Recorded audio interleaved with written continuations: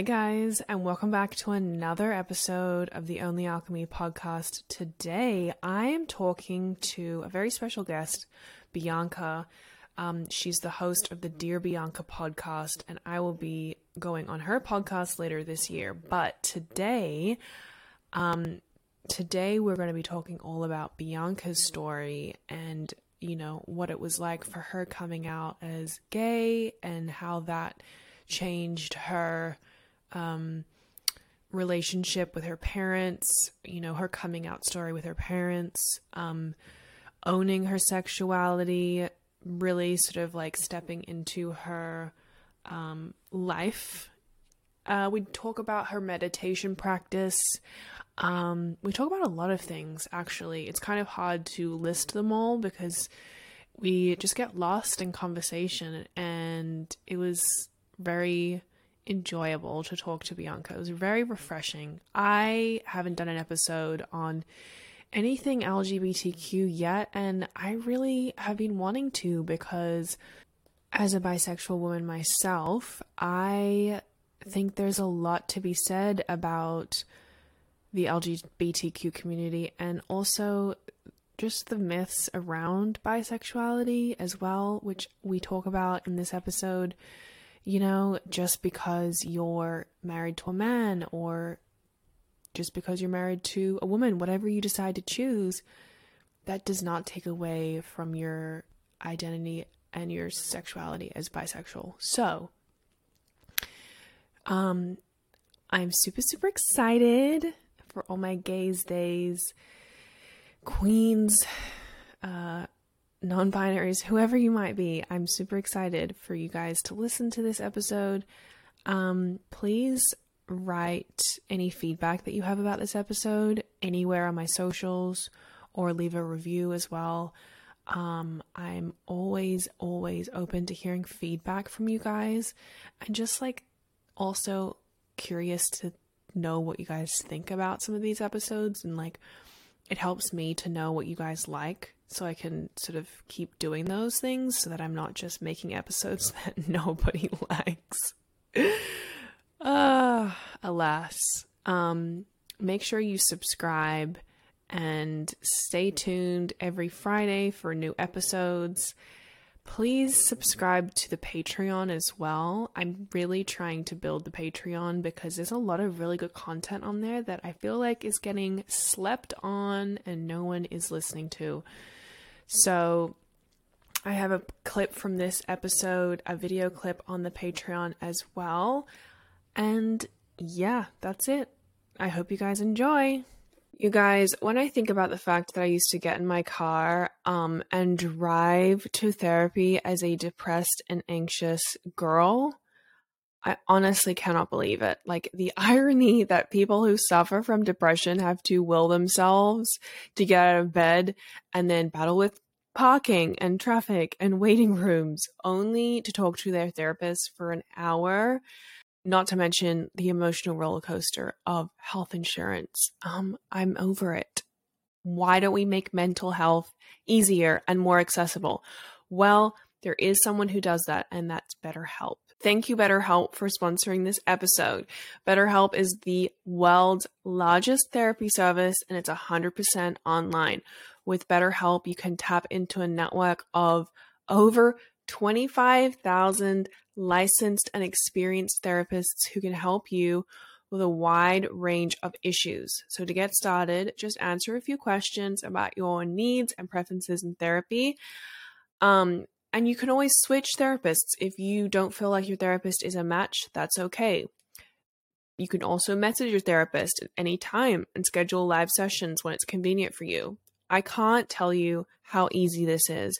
To get 10% off your first month at BetterHelp, go to betterhelp.com/onlyalchemy. That's betterhelp.com/onlyalchemy.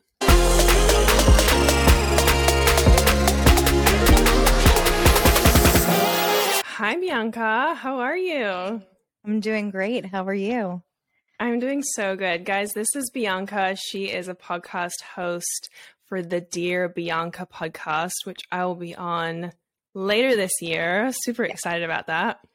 Hi, everyone. Nice to meet you virtually, whether you're looking at me or listening to my voice. It's so nice to meet you. And Rebecca, thank you so much for having me on your show. Of course. So, Bianca and I were talking briefly just before we hopped on about what we wanted to talk about, and everything really came back to our involvement and our journeys in the LGBTQ community and how we've navigated that throughout our lives. So do you want to tell us a little bit about kind of like where that journey started for you? Yeah, sure. I always felt like I knew I was not straight. Honestly, like the earliest memory that I have is when I was in second grade. Mm-hmm. I remember like thinking that my second grade teacher was really hot. Like, that's not fucking normal. I'm sorry. When you're that young. Was she, when you look back? She was hot. Yeah, she was hot. Her name was Miss Director. And Really? Like a legal name? legal name. Wow. That was her name. And she was hot. And I always found myself not getting nervous around her, but like kind of getting nervous. Like it was just different than what I felt my classmates felt towards her. And when you're that young, I feel like you don't really, your thoughts come to mind, but you don't really act on them, or you like make nothing of them. So I just, continue to be a kid. And then as I got older, I would say starting in like middle school and then high school, that's when, I put those thoughts into action a little bit. So. How did they come into action when you were older? Was there like a point? Because I feel like, especially in like movies and things, this gets depicted where there's like a point where you have this like epiphany or like an aha moment and you're like, oh my gosh, I'm gay. And it's like, it just doesn't, for me, some people, yes, but for me, it was not like that at all. Did you have that moment? Yeah. I want to say yes and no. I think I am very straight presenting. And so it was always, even like till this day, it's hard for my sexuality to speak for itself without me saying a word. Like I verbally have to tell someone I'm gay for it to like be a thing. So back then, I think I was still just very much trying to live a hetero life with a little bit of a dabble in exploring this interest that I had, or this curiosity that I had. And it was really, I would say, in high school when I first like made out with a girl. And the girls that I would make out with were not straight presenting. Like I knew they were lesbians because that was the easiest thing to go for, I guess. That right. Like you knew that, like I knew that if I flirted with them or showed interest in them, that they may be interested back in me. At that point, I didn't have the confidence to like go try and hook up with a straight girl or like really voice that I was curious at all. So I kind of had to take what I could get. And then the more that I physically experienced women, it all just felt so right to me.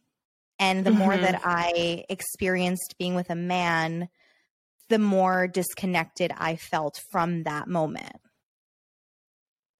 Was your high school very accepting? Because I know, I grew up in Australia, so it's very different there, but nobody was openly out at all. I still, to this day, I don't even know who ended up gay in my year. I struggle to like recall one person's name.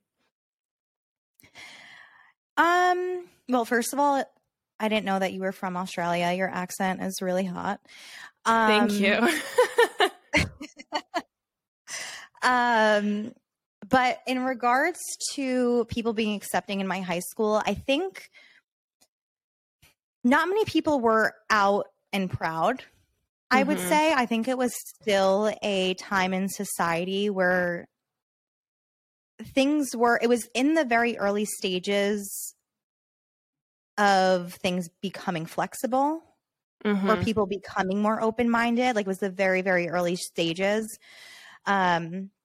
So I would say that if I were to come out as gay back then, yeah, I mean, I'm sure I would get a few, weird looks or have just, weird experiences. But I know now, like that high school now, for example, people are just doing whatever the hell they want. Like, it's very accepting now, which is nice to see. Yeah.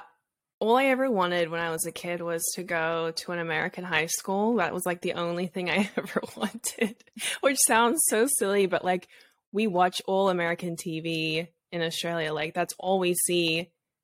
There's Australian shows too, but it's predominantly American. And I was like, their high schools look so cool. Like you guys wear your own clothes and it's boys and girls. And I was going to an all girls school with very strict uniform policies and like, I also make that joke too. I'm like, what do my parents expect sending me to an all female school? Yeah, I love those.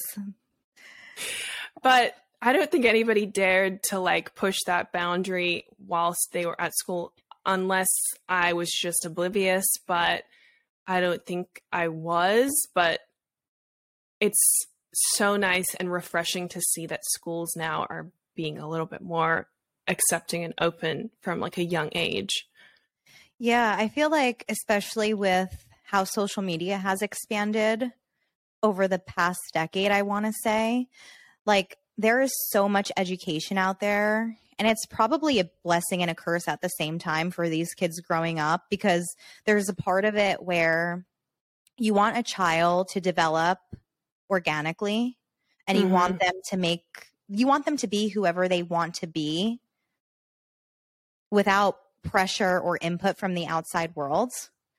But then there's this other part where there is so much education out there. There is so much open-mindedness.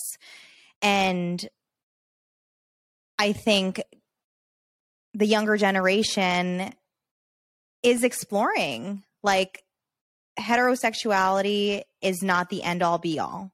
Like there is an opportunity to experience something else. And at the end of the day, like everyone should reside with whatever they feel more comfortable with. But just having the option there and knowing that society won't turn you away, most likely. Hopefully, I think is a beautiful, beautiful thing. do you find it might not be so much nowadays because things have changed so much, but when you're in a relationship with a female and you're out in public, do you still feel, after how many years it is since you've come out, do you still feel that like external judgment or like eyes on you from other people? I know you live in New York, right? Yeah. So It's probably a different environment, but a little bit. Yeah. Yeah, but even then, I feel like if you're going to be out and proud anywhere, like New York is the place to be, truly, actually. Yeah, but at the same time, I would say there's this underlying energy that is just constantly there when you want to be affectionate with your partner in public. As simple as holding hands walking down the street. There's people that are going to take a double take. Thankfully, knock on wood, I've never had any like harsh remarks made towards me, any like physical altercations or anything like that.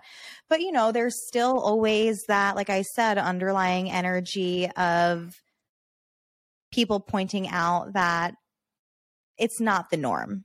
I am standing out from the rest of society.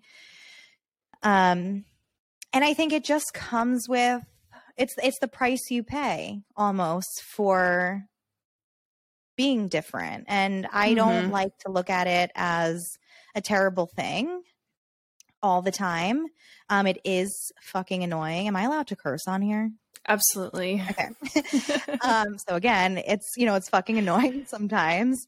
But at the end of the day, it's like the more comfortable that I become with my sexuality, the less I give a shit about anyone else's opinions.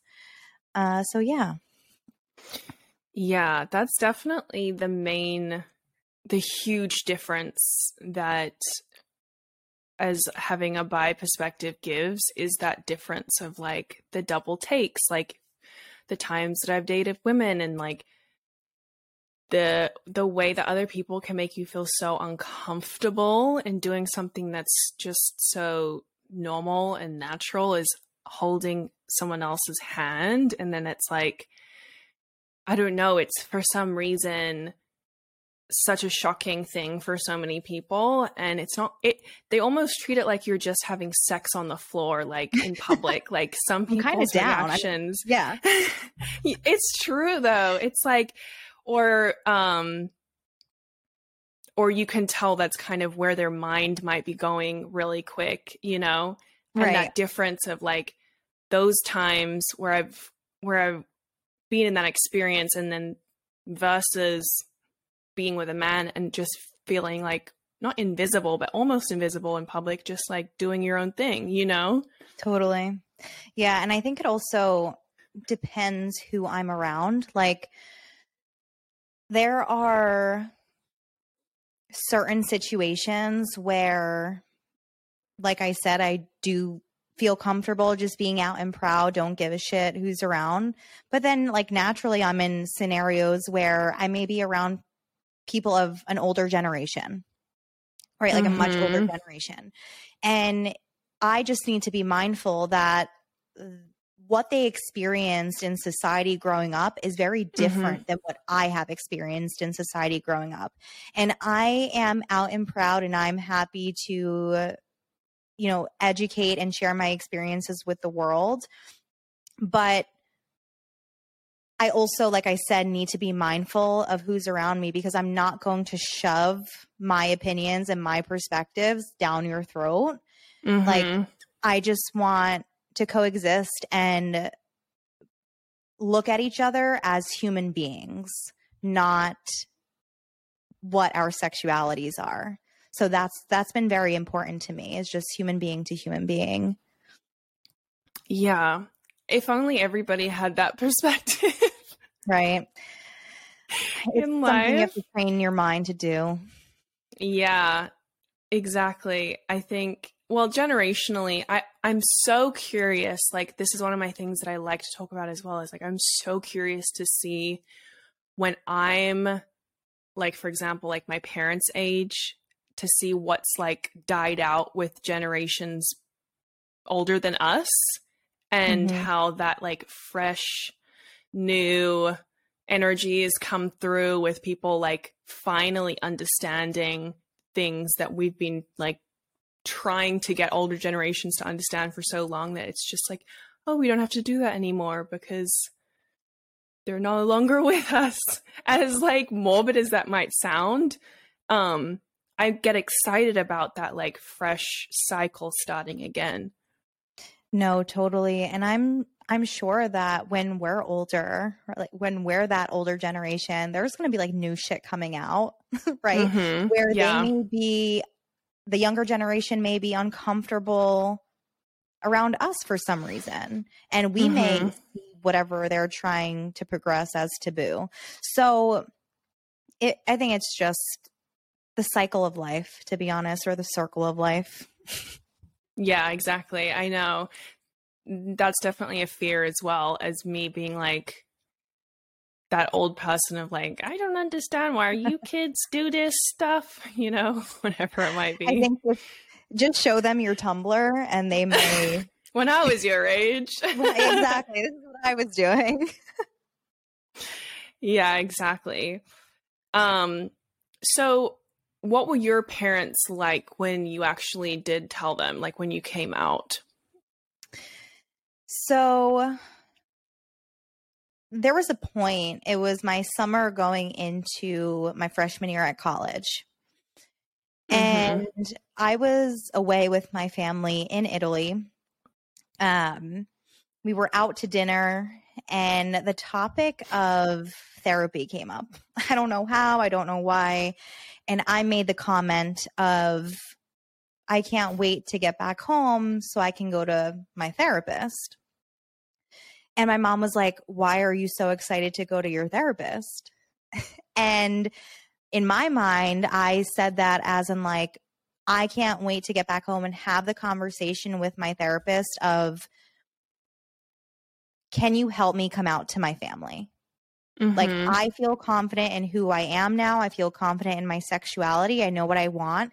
I just need that support to come out to my parents because I knew it was going to be a bumpy ride.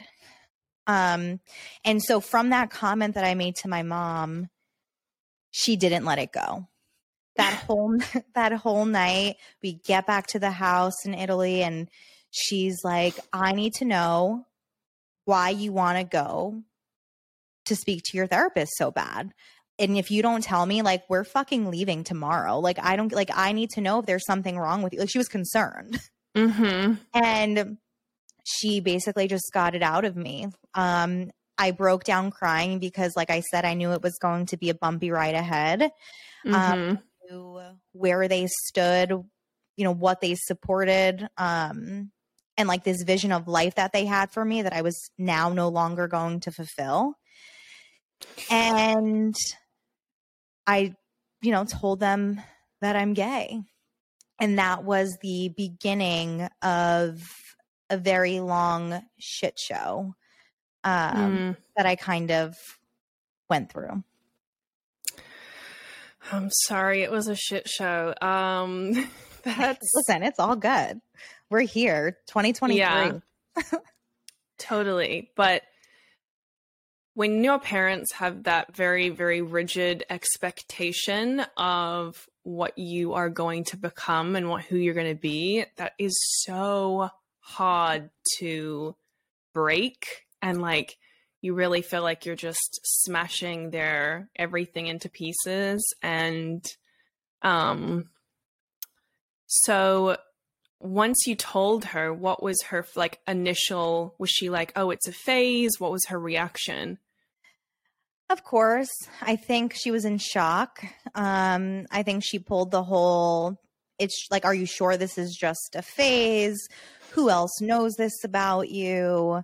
I think she was still leaning towards the side of, I'm too young to make a big decision like this. And so I think she was in denial, very much had a huge sense of denial for a very long time. So it was just a long journey of difficulties, I would say, over the next almost decade. And it's just been recently, I would say over the past 3 or 4 years, where she has realized I'm not going to change. You know, this is who I am. And I have tried to approach the situation by having her again look at me as just a human being.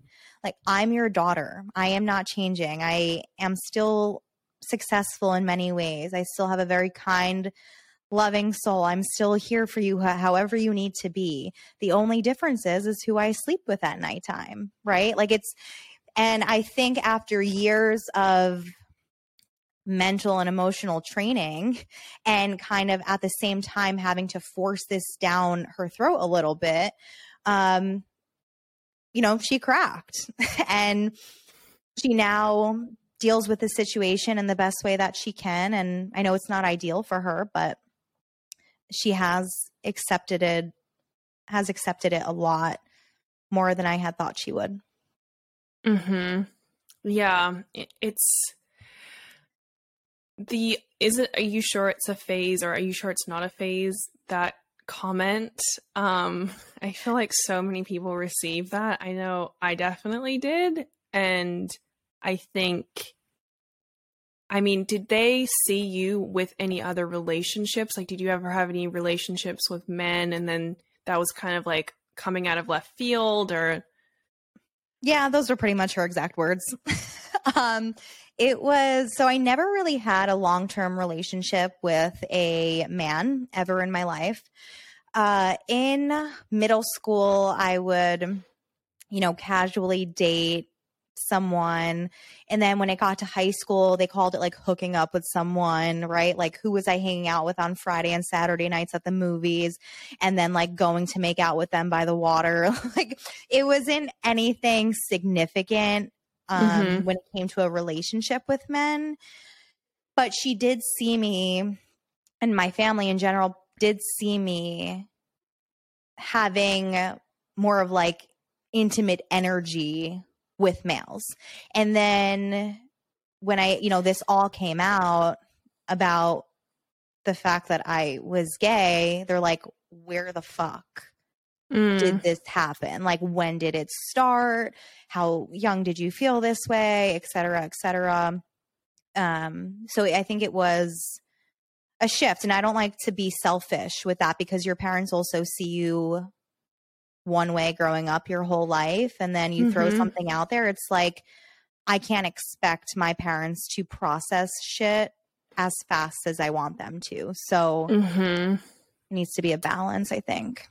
Yeah, especially because it's like obviously not news to you coming out, but it's also been years of processing for you that you're expecting them to get in like 30 seconds of telling them. So exactly. Yes. Yeah, it does take a minute. I had 3 significant boyfriends before I had broken the news I actually came out to my auntie first, not my parents, because I thought she would be more understanding, which she was, absolutely. But, how yeah. old were you when you came out to her? Oh my God. I would have been was I 20 or 21? Somewhere around there. Okay. I think 21. So young, but not super, super young. Yes, right. Yeah. But still young to, I guess, have had 3 like boyfriends that my family had met, seen and gone. Right. And they, I guess, had met other girls. They just didn't know that relationship. They were just like, oh, it's just her friend and whatever. And I'm just like, you have no idea. So I guess again, to them, they're like, where is this coming from? Yeah. You almost have to pick and choose your battles, because I think a lot of times, especially when you're younger, you look at your family for validation on so many things. And you look for their support on so many things. But as you get older, and like I've said, as you become more comfortable with yourself, you also start to live your life more independently. And as you should. Like, I don't need to now look at my family for validation or support. It's more of a nice to have rather than a need to have. We can't expect them to understand everything that we feel, especially if they're not bi or they're not gay.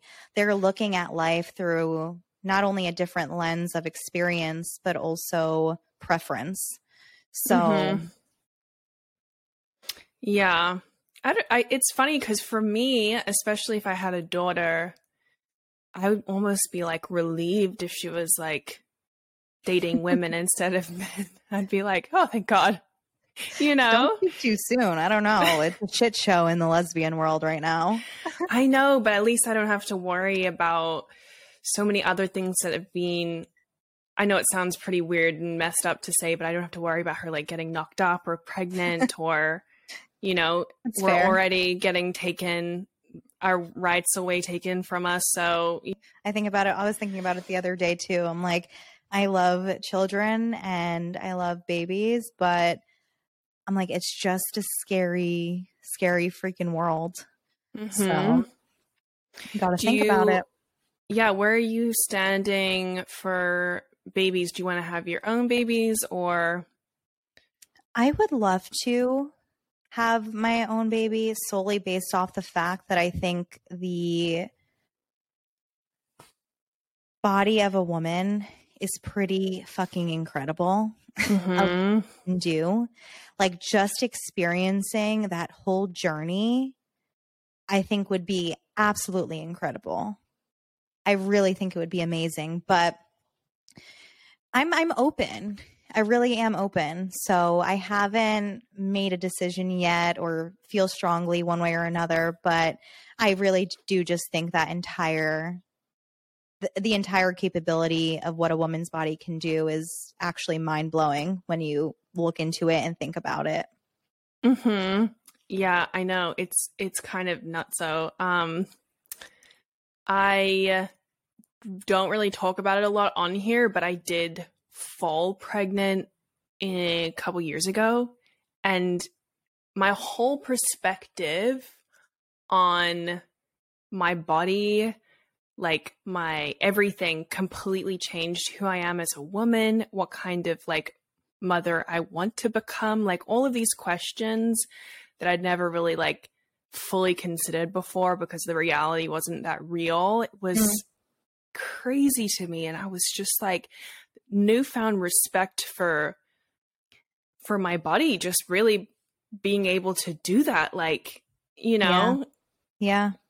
It's just crazy when you think about it. Like I've come across random, so dumb, like even a TikTok, like a National Geographic TikTok that explains all of it in 30 seconds. It's like you get captivated by the visuals that they show and just your mind gets lost and holy shit, like it doesn't even feel real.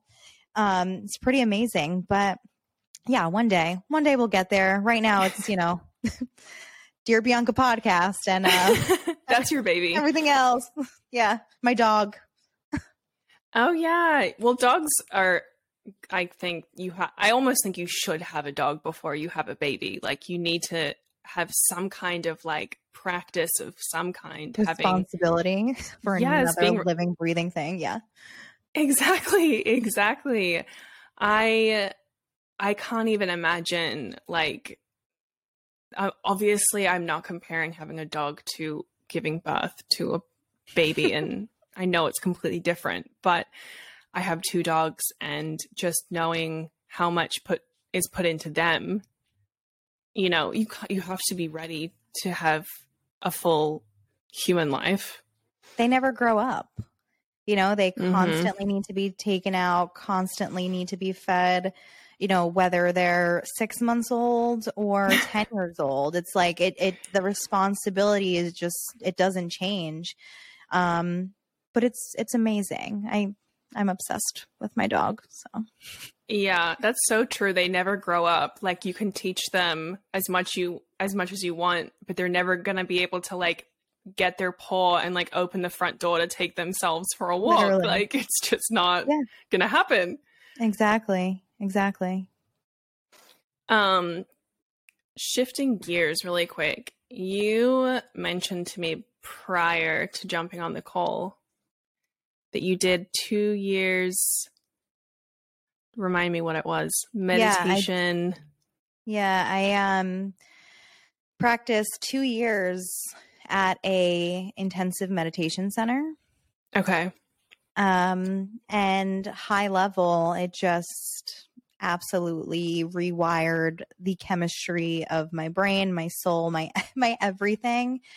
And I'm happy to get into whatever kind of detail you want, but that's kind of the high level part of just I was a Mm-hmm. part of it and it changed my life. When you say intensive, was that something where you would stay like in a facility like overnight, or was it like something you visited? It was something I visited every day for 2 years straight. Mm-hmm. And when I first started, I would go maybe a half an hour at most. And the time that I was actually meditating was probably 5 minutes because I could not get myself to freaking sit there for as long as I should have been. Like it really is such a difficult practice. Just the thought of, sitting there in silence with your thoughts. But at the end of the 2 years, I was there for 5, 6, 7, 8 hours at a time. Wow. And it was pretty amazing. But at that point in my life, it was the outlet that I needed to, sounds dramatic, but save my life in many ways. Not dramatic. It was something that I threw myself into as kind of like a last resort before I probably had to go visit a psychiatrist for like meds. And I didn't want to do that. Like I knew that I could heal myself from within. So that was my attempt at doing that. I applaud you so much just for even trying to do that, because that is so difficult. And I especially on this podcast, but just in general, have spoken to so many people who have done really hard, difficult meditation practices, whether it's to reach a different level of spirituality, or if it's a mental health reason, whatever it may be. But at the end of the day, everyone says the same thing, which is it's freaking hard to 6 hours is a long time. The most that I've ever done it would probably be an hour and a half, and I was really pushing myself to do that. Yeah. So no, it's very hard. It's a trained mental practice, What do you do if you need to go to the bathroom in hour 2? Oh, you don't. So it's very, and I can only speak for the meditation center that I was a part of. I know that there are several different practices, many different centers that, vary in practice, but very casual, if I wanted to meditate for 20 minutes, get up, go to the kitchen there, make some lunch, hang out, bullshit for a little bit, go to the bathroom, and then, come back, and I would meditate for another hour or two, do the same thing, get out, take a break. And you kind of just go in and out. They had all day meditations where you could stay there from 7 a.m. till 11 o'clock at night if you wanted to. But you kind of come and go however you please. It's not a forceful practice or a required practice. When you're in that room and you are meditating, you want to be as present in that meditation state as you can be. And if you're just not into it that day, you don't force yourself to be there. You could take a break or you leave and come back. Are they guided meditations, or is it kind of just you left to your own devices? So they basically called it active meditation, in a sense where the meditation I was a part of had 7 different levels. I believe I stopped practicing there a few years ago, but there were 7 different levels, and each level was a different theme, or essentially a different focus. So level 1, for example, was just throwing away your earliest childhood memories, I would say. So easy. If you were to go back to the earliest childhood memory that you had, and you would walk through your entire life up until where you are in that moment, and you take yourself through a journey, and you kind of just throw away all of your attachments mentally. The way they described it is your mind is like a camera. And as you go throughout your life, your mind is taking snapshots of everything, right? But we're never doing anything to discard of those memories, discard of those emotions and those attachments. And the way to do that is through a meditation practice. And so by practicing, you're getting rid of all of this shit that has been stuck within you for so long. And you just live a life of being free and practicing a non-attached lifestyle. Yeah, I love that. How much do you practice now, like on a daily basis? So I say now I practice once or twice a week. Mm-hmm. Sometimes it's more. I finally got to a place where I genuinely feel like I'm living a life of balance. Mm-hmm. And so at the same time, I also know what my boundaries are. I know what my capacity is mentally and emotionally. And some weeks are busier than others. And if I feel very stressed out and very like just not present in the moment, I recognize that I have to take a step back and I have to be selfish and love myself and take time for myself and reset. So, I will then meditate, and I'll meditate for 20 minutes or an hour or 2 hours. It just depends how much time I have. But yeah. Yeah. It's funny because when you said that, I was like, we probably meditate the same amount, but you just do it in like a longer sitting per week. Like I will have to do 10 minutes a day.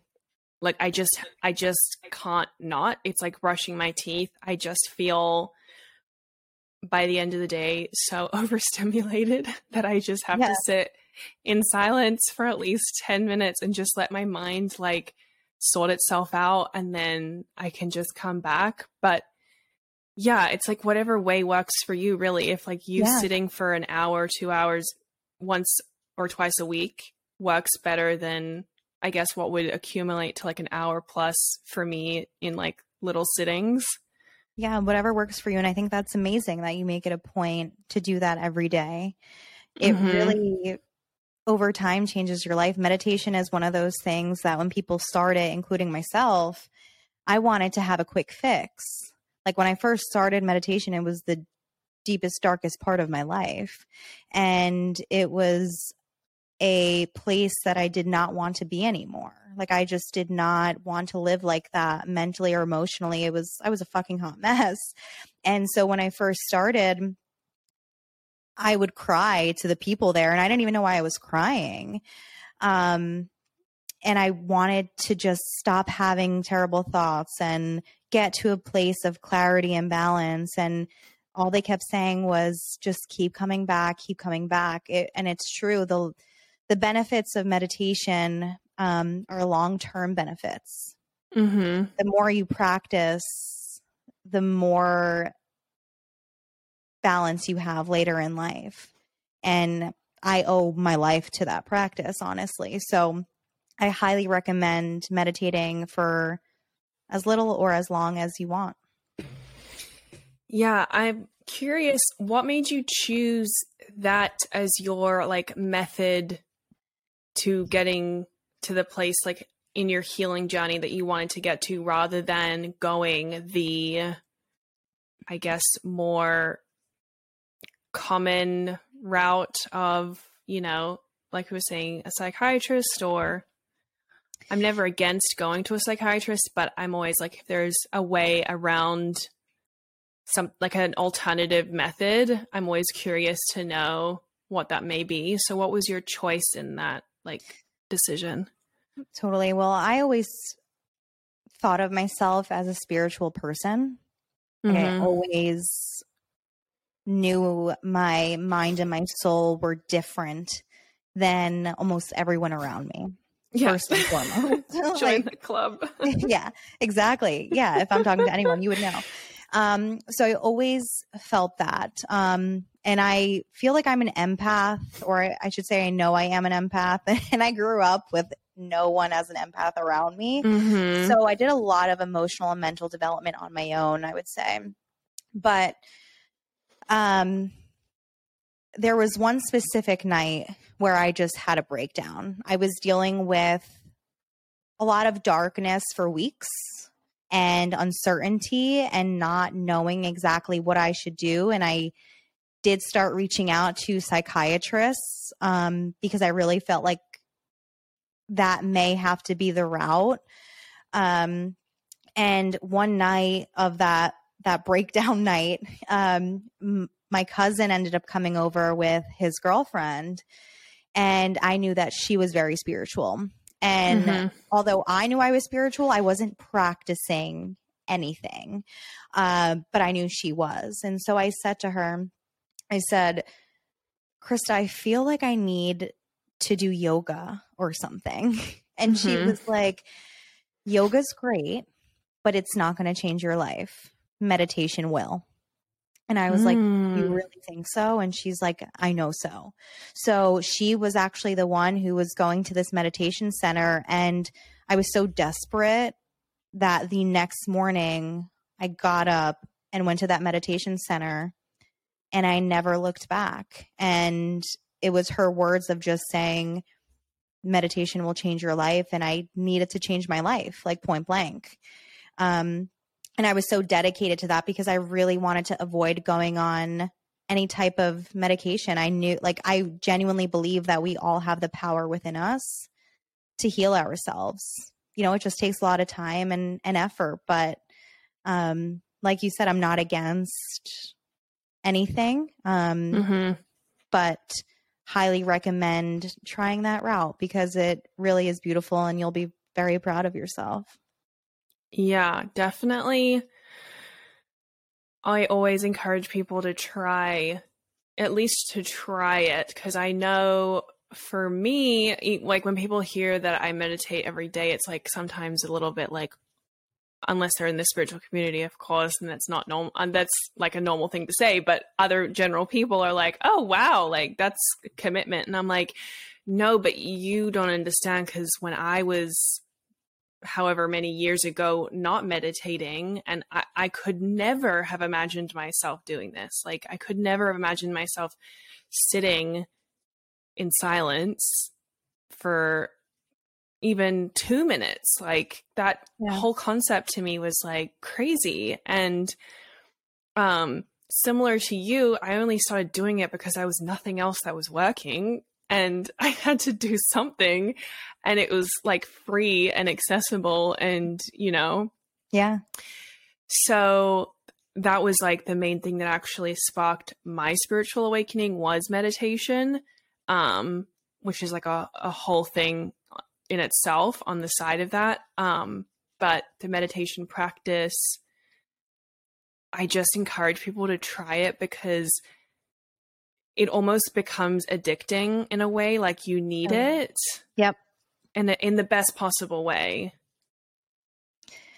Yeah, I think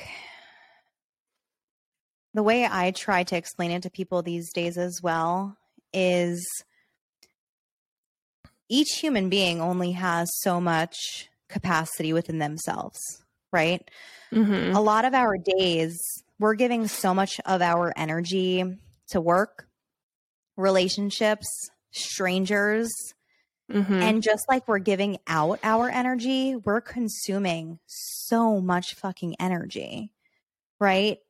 We're consuming crappy energy, like I said, from work. It could be we're consuming our partner's energy. I could have a conversation with a stranger, and if I just like, if it rubs me the wrong way, like it could ruin my day. Social media, people these days spend so much time on social media. Again, that is just consuming, like pointless energy and giving your mind so much clutter that doesn't need to be there. And so out of all of this chaos, what are you doing for yourself?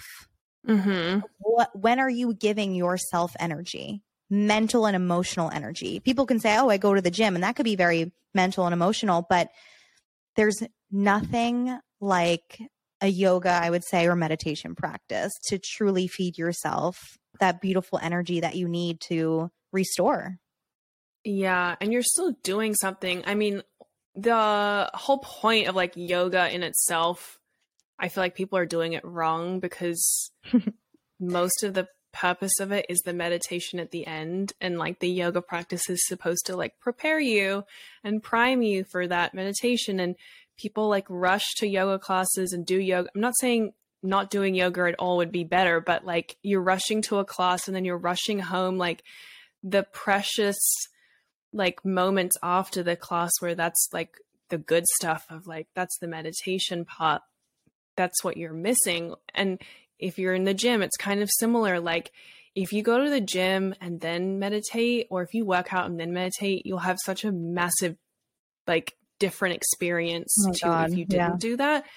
But I mean, there's lots of meditation, lots of exercises that can be meditative, but like it's really about being still, like really forcing yourself to not move at all. And like, you know, that's where the magic happens. Yeah. I'll say too, and I can't stress it enough, the energy of the world these days, I think heavily because of social media, is so materialistic. And when I say materialistic, I don't mean like purses and bags. I mean, truly the energy of the world, the conversations people are having. A lot of the relationships people are having are materialistic in a sense where you are not growing as human beings. You are constantly looking to take the next picture, editing the next picture, putting on a show for the world that at the end of the day, like no one actually even gives a shit about. Like no one gives a shit about you or your relationship more than you. Yeah. And you have to be so selective with what type of energy you want to let into like your bubble. And it's important to have that bubble. So however you get there, just do it. Yeah, I know. I always say like if I didn't work in social media, like if social media wasn't like where I made my money, I would probably not be on it. Like as I mentioned before, I'm going to be on your podcast later this year. Yes. So Can you tell excited. us? I know. I wish we could organize a time closer. I was like, oh my gosh, the anticipation. I know. It's been so crazy, like a good crazy in a sense that I have so many episodes scheduled, and at the same time I'm trying to like have a life of my own. So now we're looking into like August, which is insane, but yeah. We have good energy. I think it'll be an amazing episode, whether it was tomorrow or 6 months from now. True. I'll have a lot more to say in 6 months, I think, anyway. But can you tell us a little bit about like why you started it and where it's going? Sure. Yeah. I have been wanting to start a podcast since the beginning of COVID. And at first, I was going to do it with like two friends that I had in mind, but just because of their careers and their schedules, they weren't able to commit. And so I kind of let it go, let the whole idea go. And then recently, a few months ago, I was like, you know what? It just sounds like this would be the best of both worlds for me. The first is that I absolutely love connecting with people. Like, I just naturally get lost in conversations with people, and it's amazing. So that's first and foremost why I wanted to do it. But secondly, there's a sense of creativity behind it as well. So like, you know, there's writing behind it. There is like thought and creativity in writing up your agenda and editing and all of that, and being able to be creative on how you promote it. So combining all of that, it's just like the perfect opportunity that I saw. And so started doing it by myself. And, you know, a few months later, we're growing pretty quickly. So it's been exciting.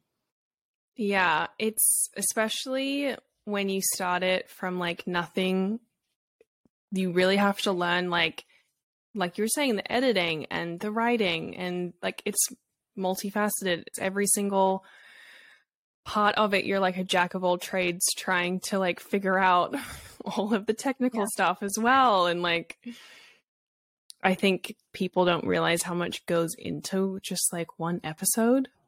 Mm-hmm. It's a lot. It takes a lot of energy out of me, especially like the 48 hours leading up to an episode releasing, because you want to release at the same time every time to ensure, your follower base is anticipating another episode. And so that you need to make sure the editing is done. You need to make sure that you have like your social promotions lined up and ready to go. It's a pain in the ass, but it's all with a good intent of changing the world little by little with the conversations that we speak about. Exactly. That's if you can just keep your eye on like why you're doing it, that can kind of help you stay on track. Totally. So where can people find you? Yeah, so I am on Apple Podcasts and Spotify. I feel like those are the two main platforms that people listen to podcasts. So I'm on there. I would say the content that you're going to get from my podcast is like Call Her Daddy, but for the gay community. I love that. Yes. Yeah. It's sex, love, life, relationships, like really no boundaries. There are some episodes that are like fun and wild, but then there's also episodes where we get intimate and deep. So you get a nice balance overall. But a lot of my promotion, most of my promotion for the episodes are on my TikTok. And the handle for that is at Dear Bianca Podcast. And the same handle is on Instagram as well. So. Yay. Amazing. I'm so excited